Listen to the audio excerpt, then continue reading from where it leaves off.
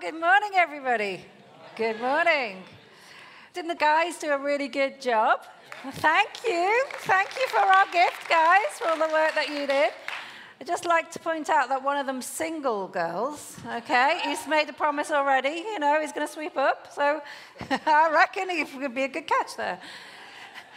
I'm expecting a great Mother's Day. So far, I've had a phone call from Australia, from my girls. And Josh is here, making everything happen this morning. And I know Josh and Katie are going to be looking after me later tonight, apparently. I've not got to worry about food after the services tonight. So watch this space, see what's happening. But, this is the first time that I've come back on this platform to preach this weekend since our 3-month sabbatical. Steve and I went away for 3 whole months, traveled all around the world, and this is the first time that I've preached since then. So last night, I had a dream. I'm sure there was a bit of a connection. I had a dream that I'd come to C3. It was Sunday morning, and we were, for some reason, sitting in an arena, and we were sat on stone steps. Don't know where that came from, but we were sat there. And I realized during the meeting that I'd forgotten my notes, and my notes weren't with me. So I said to Steve, I'm going to have to go and get my notes. I know where they are. They're in the car down the road, but I'll just have to go and get them. So I went down the road and went to my car and found my notes. And when I opened my notes, they weren't what I'd planned in my mind to do. So I was reading my notes thinking, I'm going to have to learn this really quick because they're different notes, and it was taking a while to read them through. And I was thinking, gosh, I've got to quite quickly get this in my head. And probably I took longer than I should have done. And so by the time I got back to C3, Steve and Andrew decided to put a Disney film on instead. So this morning, would you like a Disney film? Oh, Angie Campbell. Thank you. Because I have got my right notes, and I do know what I want to speak to you about today. So we've had a bit of entertainment, but not quite a Disney film. We're going to look at some Proverbs. Proverbs 3, verse 3. And the verses should come up behind me here. It says in Proverbs 3, let love and faithfulness never leave you. Bind them on your neck, write them on the tablet of your heart. Then you will win favor and a good name in the sight of God and man. In the Message, those verses say, don't lose your grip on love and loyalty. Tie them around your neck, carve their initials on your heart. What beautiful words, love and loyalty. We often hear the words faithfulness, but I love that phrase there in the Message where they brought it through as love and loyalty. And perhaps that's not a word that we use that often, but it's something that I really want us to unpack this morning. There are 2 key characteristics that if lived out well, that's what the verses say to me. If we look at these 2 key characteristics of love and loyalty, and we live them out well, it will bring favor to us from God and man. They give us, you see, a picture of how God works. He gives us a picture of how he works with his people. It says that those words, love and loyalty, put them round your neck, but not just put them round your neck, carve them and implant them into your heart. You see, what is intentionally placed on the outside is to become something we naturally do from the inside, from the outside to the inside. Put them around your neck, but not just that. Make them go part of your heart and live them in a natural way. Make them become part of who you are. You see, many years ago, the Old Testament tells us that God had a group of people called the Israelites that he had a relationship with. He loved the Israelites, and he worked with the Israelites. But the relationship with them was actually quite external. It was actually quite a lot of rules and regulations that they had to follow in order to have a relationship with God. The commandments and the 10 Commandments were so pivotal to them that actually carved them on stone. How external is that? Writing them down, writing them on stone. They were given to Moses so that they could read them and knew what the commandments were for the people. Not only that, they were in captivity in Egypt. And when they left Egypt, do you remember it was actually through the plagues that allowed the Pharaoh to say, let the people go? It was an external pressure that came to Pharaoh that allowed the people to be released from Egypt. An external set of rules with a bit of fear that involved in that. But then along came a guy called Jeremiah. He was a prophet, and he had a message for the people that said, actually, there's a new covenant going to be made. God has got a new covenant to make. Shall we hear what the new covenant is going to look like? It says in Jeremiah 31, verse 33, "This is the covenant I will make with the people of Israel after that time, declares the Lord. I will put my law in their minds and write it in their hearts.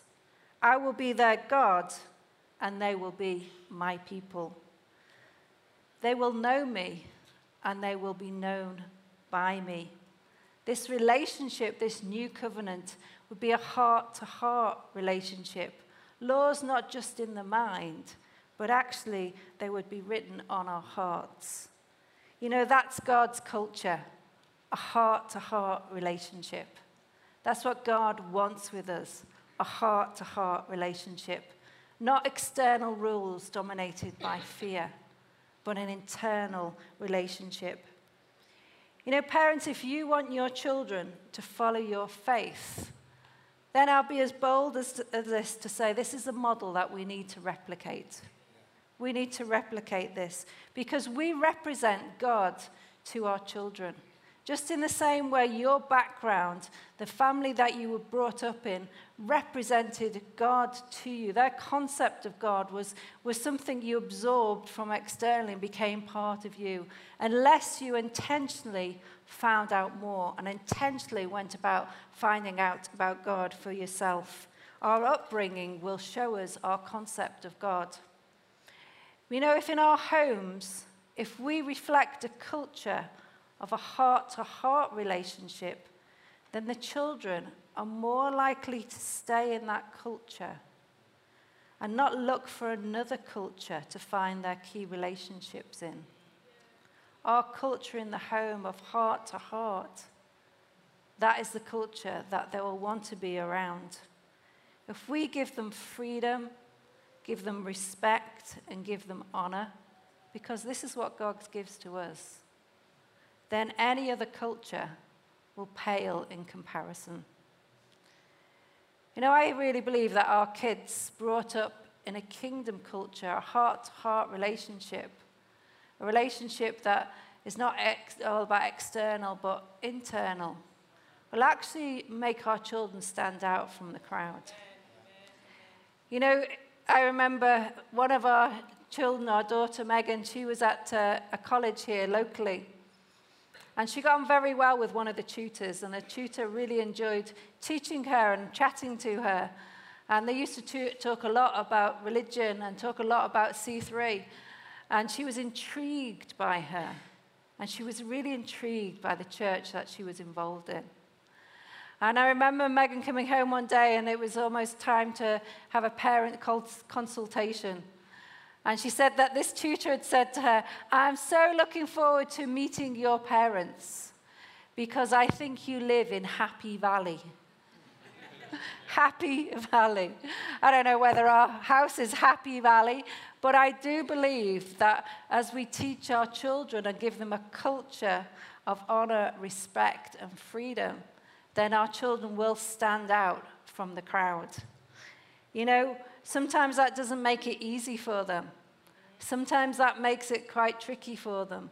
But for us, the key thing is for them to have had relationships within a church community where they have other Christian relationships and friendships and relationships where they can actually talk and support each other and pray for each other within the situations. That's why the youth is so important. Give it up for the youth and the youth ministry because I think it's so important. And we love you guys. It's so important. But how do we do all this? How do we do what I'm talking about, building this culture within our home? You know, since our relationship is not external with God, but now it's a heart-to-heart relationship, the relationship has freedom and choice within it. And I really believe that we need to give our children the freedom to choose things. Age appropriate, but able to choose. You know, even in the Garden of Eden, there were 2 trees. There was a choice. Love has freedom involved in it. Freedom allows choices.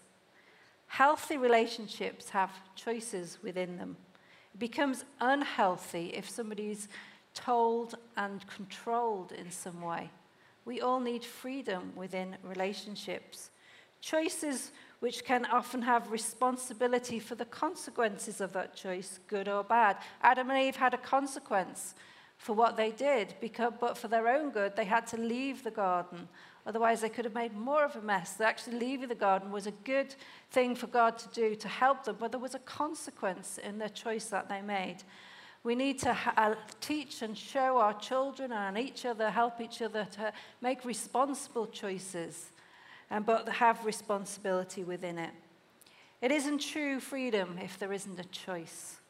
That's control, and it isn't healthy. Love equals freedom and responsibility, not fear and control. I really believe that the goal of parenting, and I just have to slip in, and grandparenting, is not to control our kids, but to help them to learn how to control themselves. And actually, internally, for them to learn that. You see, decision-making is a skill, which is like a muscle, and it has to be used in order to grow. You have to use this decision-making skill. And we can only do that by giving choices. Even with preschoolers, even with young children. Do you want the red cup or do you want the blue cup? Doesn't matter to me whether you want the red cup or the blue cup, but to them, they feel like they have a choice and they'll choose what they want. I remember having battles with one of my children about what to wear, about what they wanted to wear and what I wanted them to wear. And it was a battle. I'm sure every parent has had battles that they've had to face. You know how I reduced the battle? And I kind of just came across it by accident. Now I've done a bit more about personality and life thrive and realizing that actually was probably a good way forward. I actually laid 3 sets of clothes out on the bed and said, you choose. And they chose what to wear with no battle. Because they had a sense of ownership and they had a sense of choice and they weren't told what they had to do and the friction was less. Choices empower your children. Do you want one story downstairs? Or do you want to go to bed now, get ready, brush your teeth, ready for bed, and then have 2 stories? Oh, I want 2 stories. Well, then it's upstairs, brush your teeth, get ready for bed, then you can have 2 stories. It's a choice. It sounds simple. Sometimes it's harder to do. But as we get on in life and the children get older, the choices get wider and larger and broader and become more age appropriate.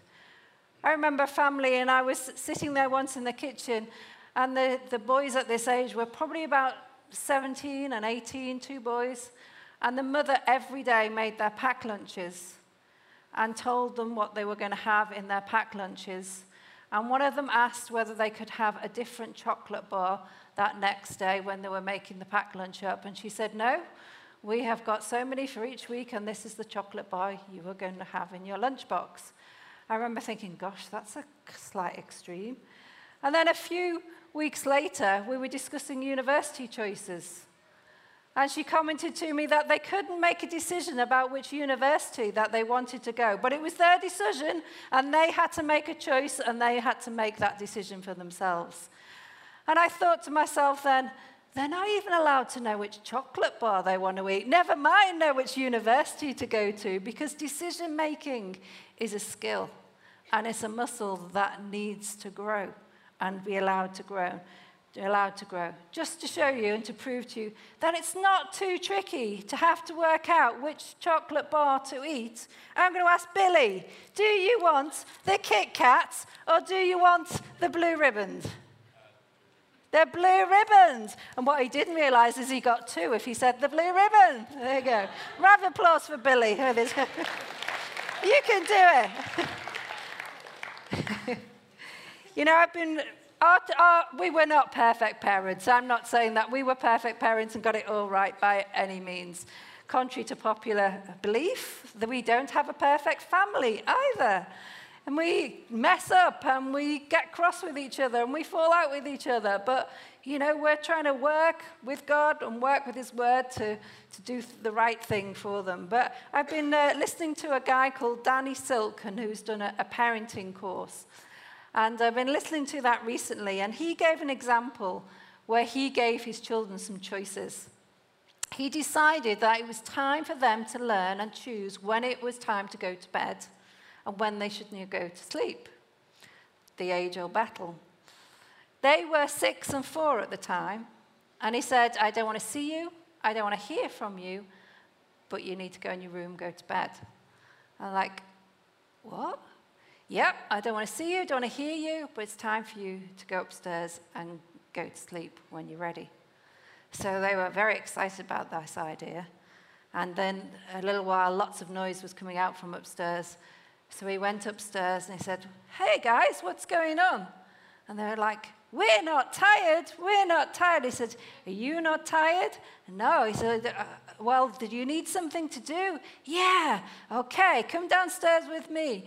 And he opened the back door in the backyard, and there was loads of leaves all around the floor, and he gave them brushes, and he said, when this is all clean and sweep up, if you're still not tired, then I'll find you something else to do. And apparently the 6-year-old got on with it and swept it all up, and the 4-year-old just sat there and went, whoa! And he said to them, are you feeling tired? I'm very tired. And off they went off to bed and they went to sleep. We didn't go that far. We didn't do that. But actually, it may be perhaps a good idea in some situations, giving them age-appropriate choices, allowing them to have the responsibility to make some decisions, rather than thinking that we have to control them and manage them, allowing them actually to think things through. Love with boundaries. It doesn't mean to say that there's no boundaries there, but they're in a safe environment with safe boundaries for them.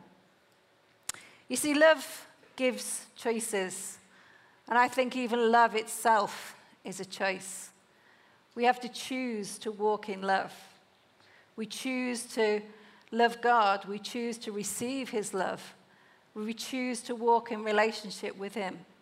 And we choose to walk in relationship with each other. I choose to love my husband every single day. Sometimes it's not very convenient. Sometimes he needs attention from me when I don't want to give it. But I choose to love him every single day because I've chosen to be committed and loyal to this man for the rest of my life. And I choose to do that. Loyalty has a choice within it. It's not a prison, but there are restrictions within it.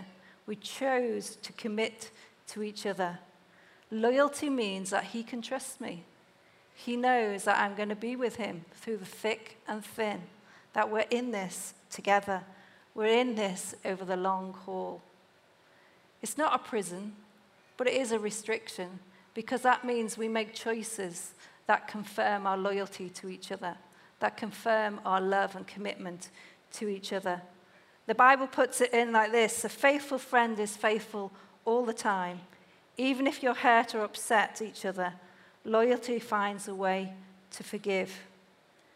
You'd think in long-term marriage that perhaps, oh, well, you're just used to each other by now. You kind of can't hurt each other anymore because you know each other so well. But you know, the scary thing is, and the truth is, you know each other so well, you know exactly what would hurt each other. So you have to be even more careful about the way you speak or the way you treat each other and make that choice. You know, we've been together for 3 whole months on sabbatical, and we didn't fall out once, except the time we went kayaking. We didn't have a major fallout, but it was the first time that we've been in a kayak together, in a double kayak. And I've never been kayaking before. I was always the mum that was on the bank. I'll look after the bags. See you later. Bye. Have a nice time. Quite happy to have a bit of space and quite happy to watch them having fun. And I didn't want to fall in. Well, we went kayaking, and we realized we're perhaps not quite as in step and in tune with each other as we thought we might have been. Because while everybody else was going across the Milford Sound, which was absolutely beautiful, and Becky and Megan were way across with the group, we were still trying to work out whether it was right you do now, or left you need now, or right you need to. And one of the tutors had to come back and fight. You felt like, you know, when the kids get left behind, the ones that are stuck, that need the help, you know, the tutor comes and tries to encourage you over to reach the group. We eventually got to the group, but after we'd done a few circles, we actually got around. We nearly had a falling out, but my husband very calmly said to me, "You have a rest now. You stop paddling, and I'll paddle for you."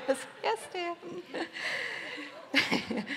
But loyalty and faithfulness will be tested. It will be tested on a regular basis. Apparently, in relationships, every 7 years, your relationship is tested, and you need to go push past those 7-year interval to actually go on to the next phase. So if you've made it to 21 years or 14 years, you've actually pushed through at least 2 or 3 cycles on that.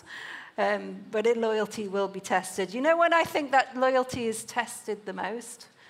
I think it's tested not just in marriage, but in friendship.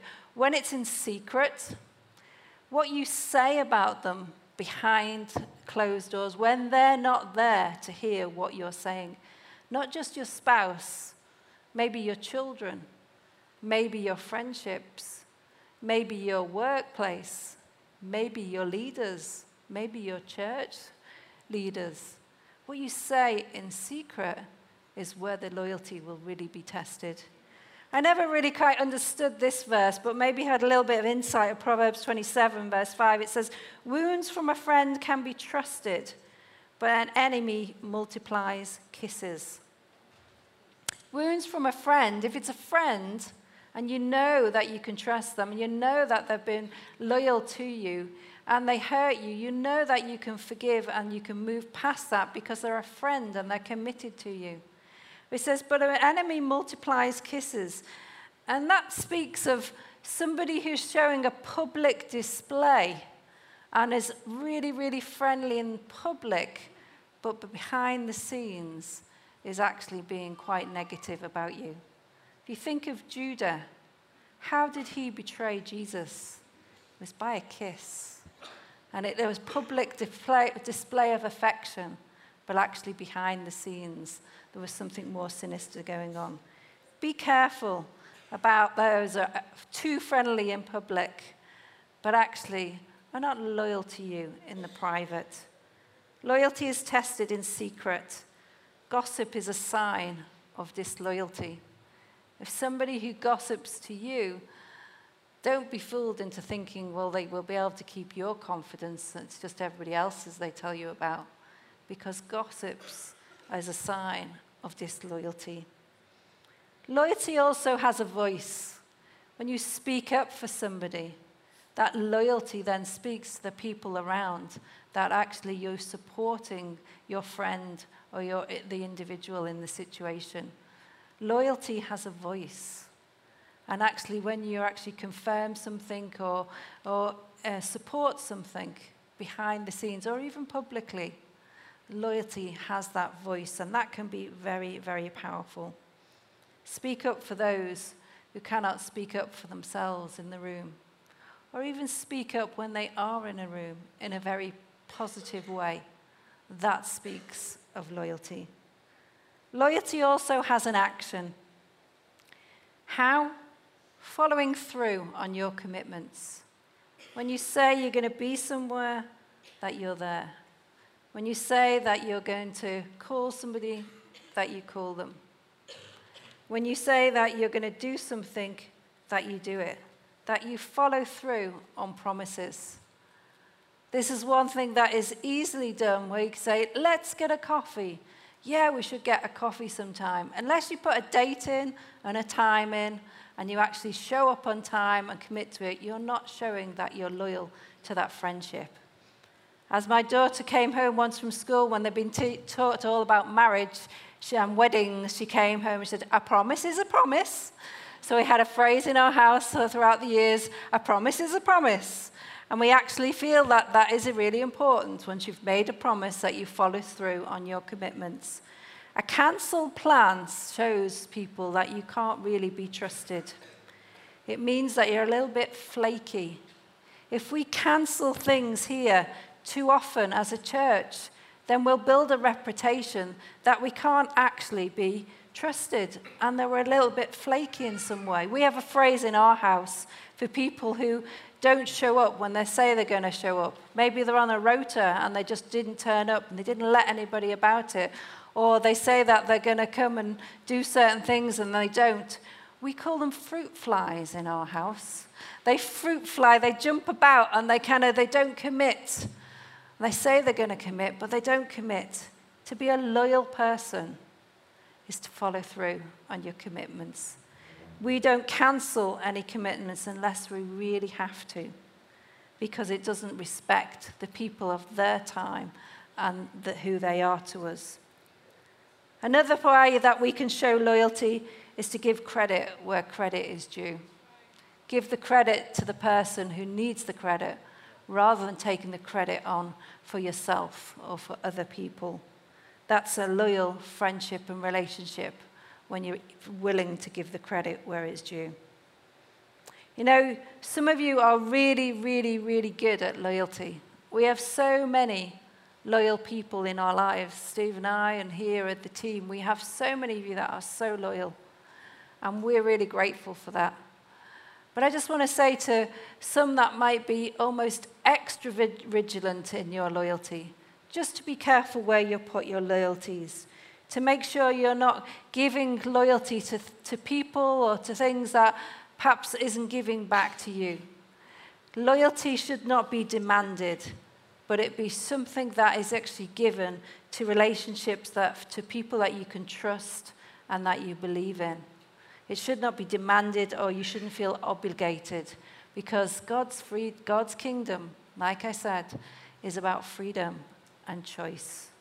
Don't feel obligated to those who demand it from you, but choose to be loyal to those you trust and believe in.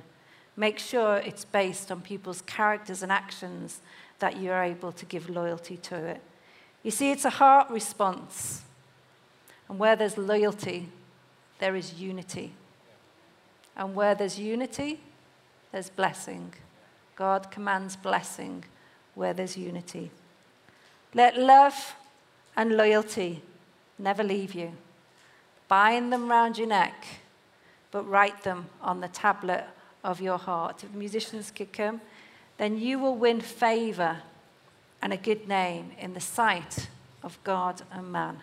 We want God's favor over us, don't we? We want God's favor over us as a people. We want God's favor us here in this city. And it starts with each and every one of us. It starts as every one of us in our homes, in our relationships, in our workplaces, in our community. Because where there's unity, that's where God will command blessing. Love and loyalty, words that describe God. He is faithful. You know, he has shown his faithfulness to us by sending Jesus. He is so faithful to us and to mankind. He will never let us down. He's committed and he's decided that he is for us. You know, he does not miss appointments. He doesn't cancel out. He doesn't fail us. When we speak and we want to kind of have some time with him, he's not too busy that he don't give us some attention. God is a God that is faithful. His key characteristics: God is love and God is faithful. Let's be like him. Let's be a people that imbibe these key principles and live them through. Work in partnership with him, working with our heart-to-heart relation with him and with each other. We're going to close with a final song here that we're going to sing, and then we've got one more thing after that. But let's the musicians ready to lead us in a song as we declare how faithful God is to us. Amen. Amen.